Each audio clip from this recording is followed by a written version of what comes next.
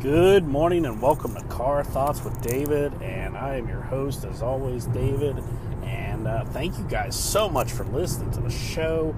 It's an honor to have you here. If you're new to the show, welcome. If you're old to the show, you know the deal. So thank you guys so much. So last night I got the chance to go to a show put on by the Moving Poets. It's a group out of Charlotte. It was created by a guy named Till. I don't have his last name handy, sorry, but his first name's Till, and he's from Berlin. And he was a dancer in the North Carolina Dance Academy. Just super talented artist. And he created this thing called Moving Poets, which is a group of different types of artists that come together and have an event together. So you've got painters, you've got dancers, you've got musicians, you've got poets, you've got all these different types of people that are coming together to form an art show. The event last night was really cool. There was music, there was dancing, there was a danced to painting. And I really don't know what to call it other than that. But basically what it boils down to is the canvas. It was a giant canvas, and basically they put paint on the canvas, and there was actually a legitimate, professional dancer who danced on the canvas, rolled on the canvas, did different professional dance / ballet-esque dance sequences on the canvas while paint was added to the canvas, or to her hands, or across her feet or something like that while she moved across the canvas. It was this giant canvas, and it was just really cool because they had music going, and then they'd have people call out types of dance and colors, and so they would put that down and they'd stop and they'd squeegee or make some adjustments to or put some extra water on so it would smear a certain way, and then she would dance over top of it, which it's got to be incredibly daunting to do something like that. I mean, I've got nothing but respect for this girl who was dancing because, dance is a precision, very controlled thing that you do. I mean, even if it's like a freestyle, like a free-flowing, like a ballet, there's still a lot of precision involved, and you rely on your feet, your shoes, your dance slippers, whatever they're called. Sorry, I'm not a master of that information. But it requires a lot of precision. So when you're going to say, okay, well, we're going to add water to the canvas to make this paint smear in a certain pattern as she dances, you've just, decreased the level of friction that keeps her able to be precise in her movements. Made the surface more slick. So now a spin that would normally take a lot more effort takes a lot less effort. And I mean, she, just handled it beautifully. I mean, I'm assuming that she had to practice quite a bit. Maybe they did some practice runs, just trying it in smaller spaces, just so she can kind of get used to what it was going to feel like to be moving across paint and water on a canvas surface. Which a canvas surface is a little bit more tactile than your standard floor, but when you add paint and water to the mix, definitely changes things up a lot, as you can imagine. I learned that I could actually do a half split last year during the winter. My shoes were really, really slick. I didn't realize I'd worn out the sole or the tread on them as bad. And so I stepped on a metal plate that was for a vent to one of the buildings uptown. And yeah, I totally went,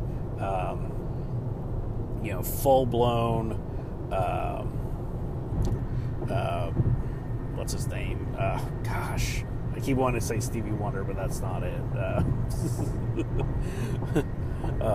But anyway, that'll probably come to me later. But, I just went full down split. I mean, I was really more concerned because I was about halfway to my car that I had split my jeans in doing it. I didn't care that I was soaking wet because the storm was so bad. My umbrella was basically disintegrated, and I was walking to my car in the heavy rain. Couldn't hardly see 5 feet in front of me. It was quite the experience anyway. And yeah, I mean, it was something else. And I was a little sore. I gotta admit, I twisted my ankle in doing it. And I learned, okay, until I can go to the store and get new shoes that have better tread on them, that's not worn off, I need to avoid stepping on things that are made out of metal on the ground, except for maybe a manhole cover. And, because they're graded and everything anyway. So yeah, I mean, that was a lot of fun. It was a great experience to see something like that. And I felt like, and I even told this to a couple of guys that kind of introduced themselves to me, that were working there. I was like, one of them I think was the husband of the dancer, or boyfriend of the dancer or something. I correct me if I'm wrong, if somebody actually knows this answer. But anyway, he was like, so, what'd you think? I was like, well, it's good because I've been off all this week and I've been crazy busy working. I've been writing. I told him I was in the middle of writing a science fiction novel, and I've been writing, and doing all these interviews and phone calls and all this other stuff. And I was supposed to do an interview tonight with Till, but because it was so crazy busy and so many people showed up, they weren't expecting as big of a crowd as they had. It was basically standing room only. After the thing officially opened at 6, by about 6:30, all the tables had been taken, all the chairs had been taken, and anyone else who came in had to stand the whole night, which it went from 6 to 10 o'clock. So he was like, yeah, it's just too busy. I'm not in the right mental space to talk about this right now. I was like, dude, I totally get it. You know who I am. I know who you are. I now know what you do. It is really cool, and I think it's really interesting, something that I get to highlight on my podcast for somebody who's local in Charlotte, who's been doing this for such a long time, and something amazing to share. So let's set up a time and do the interview. Let's do this at some point in the future. Obviously not tonight. So everything's cool.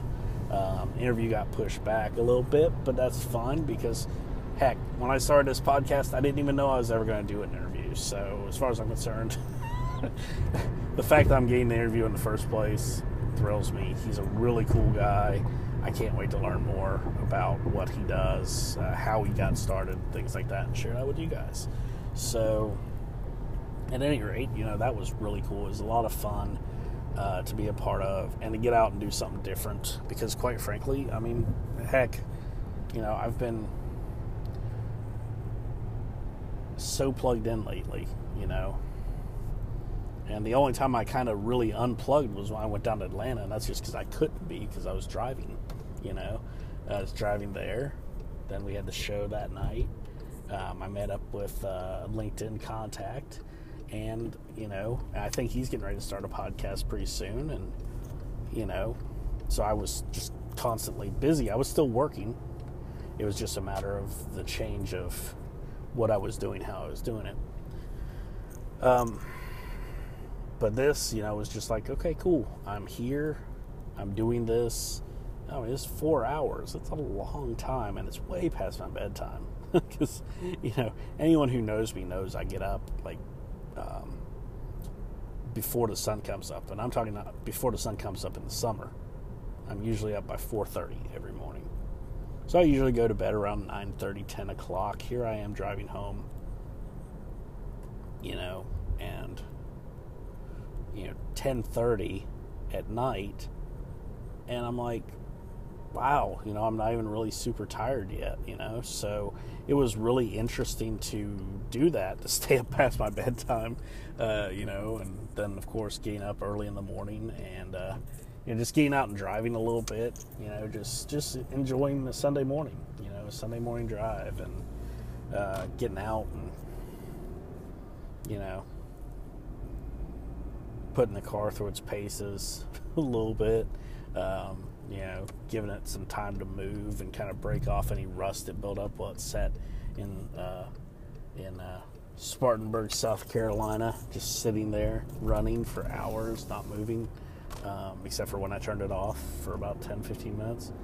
And the car wasn't overheating. It doesn't have any problems like that. But still, I was like, we've been sitting here for like 10 minutes. Nobody has moved.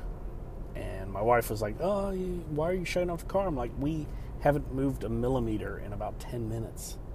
So why leave it running? It's nice and cool outside. I don't need to run the AC. When the caravan starts moving again, the caravan of I want to escape Spartanburg, South Carolina, we'll try it. We'll start the car then. And like I said, we sat there for about 10 or 15 minutes before I started the car again. So I'm glad I did, because I hate to waste gas and basically cause further harm to planet Earth. It's like, seriously, why does the car need to be on? We're not moving. All I'm doing is pumping out noxious gas that's causing global warming for no good reason. So not that I'm like super like Captain Planet save the world type person, but it's costing me money and it's causing harm to Earth for me to sit here with the car running. Why?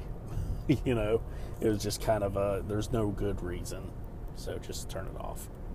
And so at any rate, it's been really cool last couple weeks. The month of October, the month of November, it's just been so fantastic. All the great things that have happened that are coming around the corner.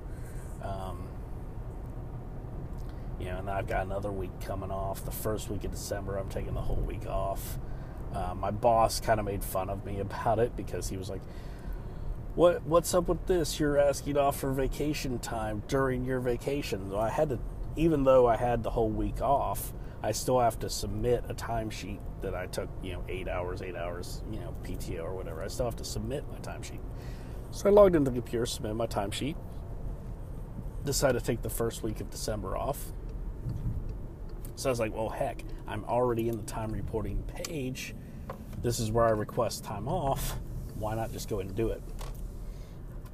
And of course, he approved it right away, because who in their right mind would take the first week of December off? Right? That's crazy talk.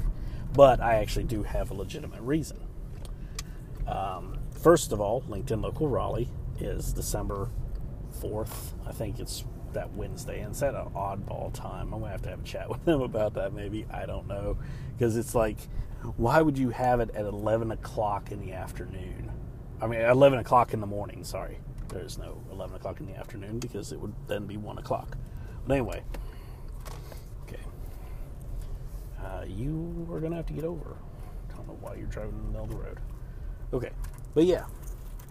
So, 11 to 1.